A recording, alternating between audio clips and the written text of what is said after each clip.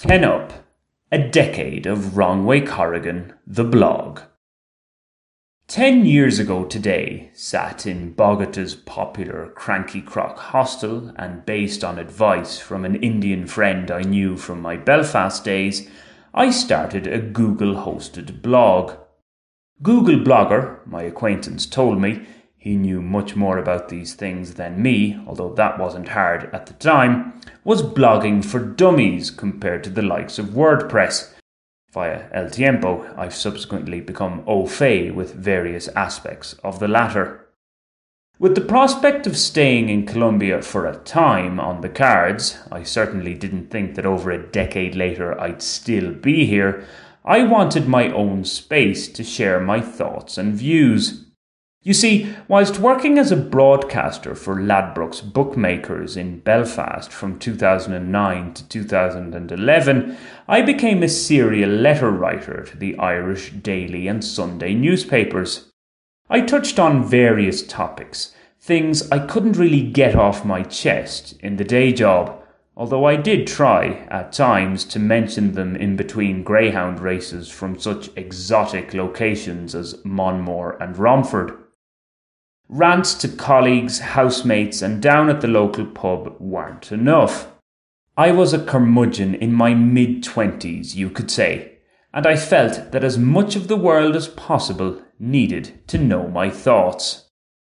Once the first few letters were published, this gave me the belief that at least some editors found what I had to say interesting, or controversial.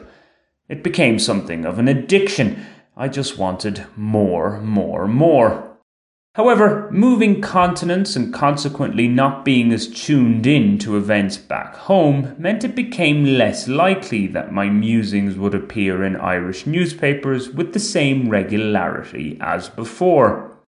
In any case, I couldn't be leaving it up to the whim of an editor to get my profound perspective on the world out there.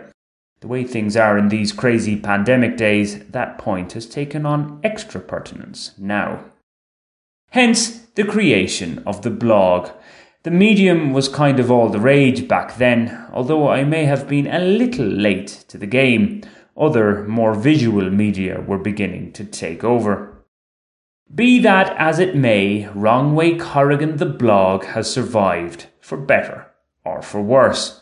At its birth, I flirted with the idea of giving it a more Colombian-specific name, but I figured I may not be in the country too long, so I didn't want it associated with one particular place over another. Call it a lack of ambition or a failure to think big, but I always saw it as a means to an end, not an end in itself.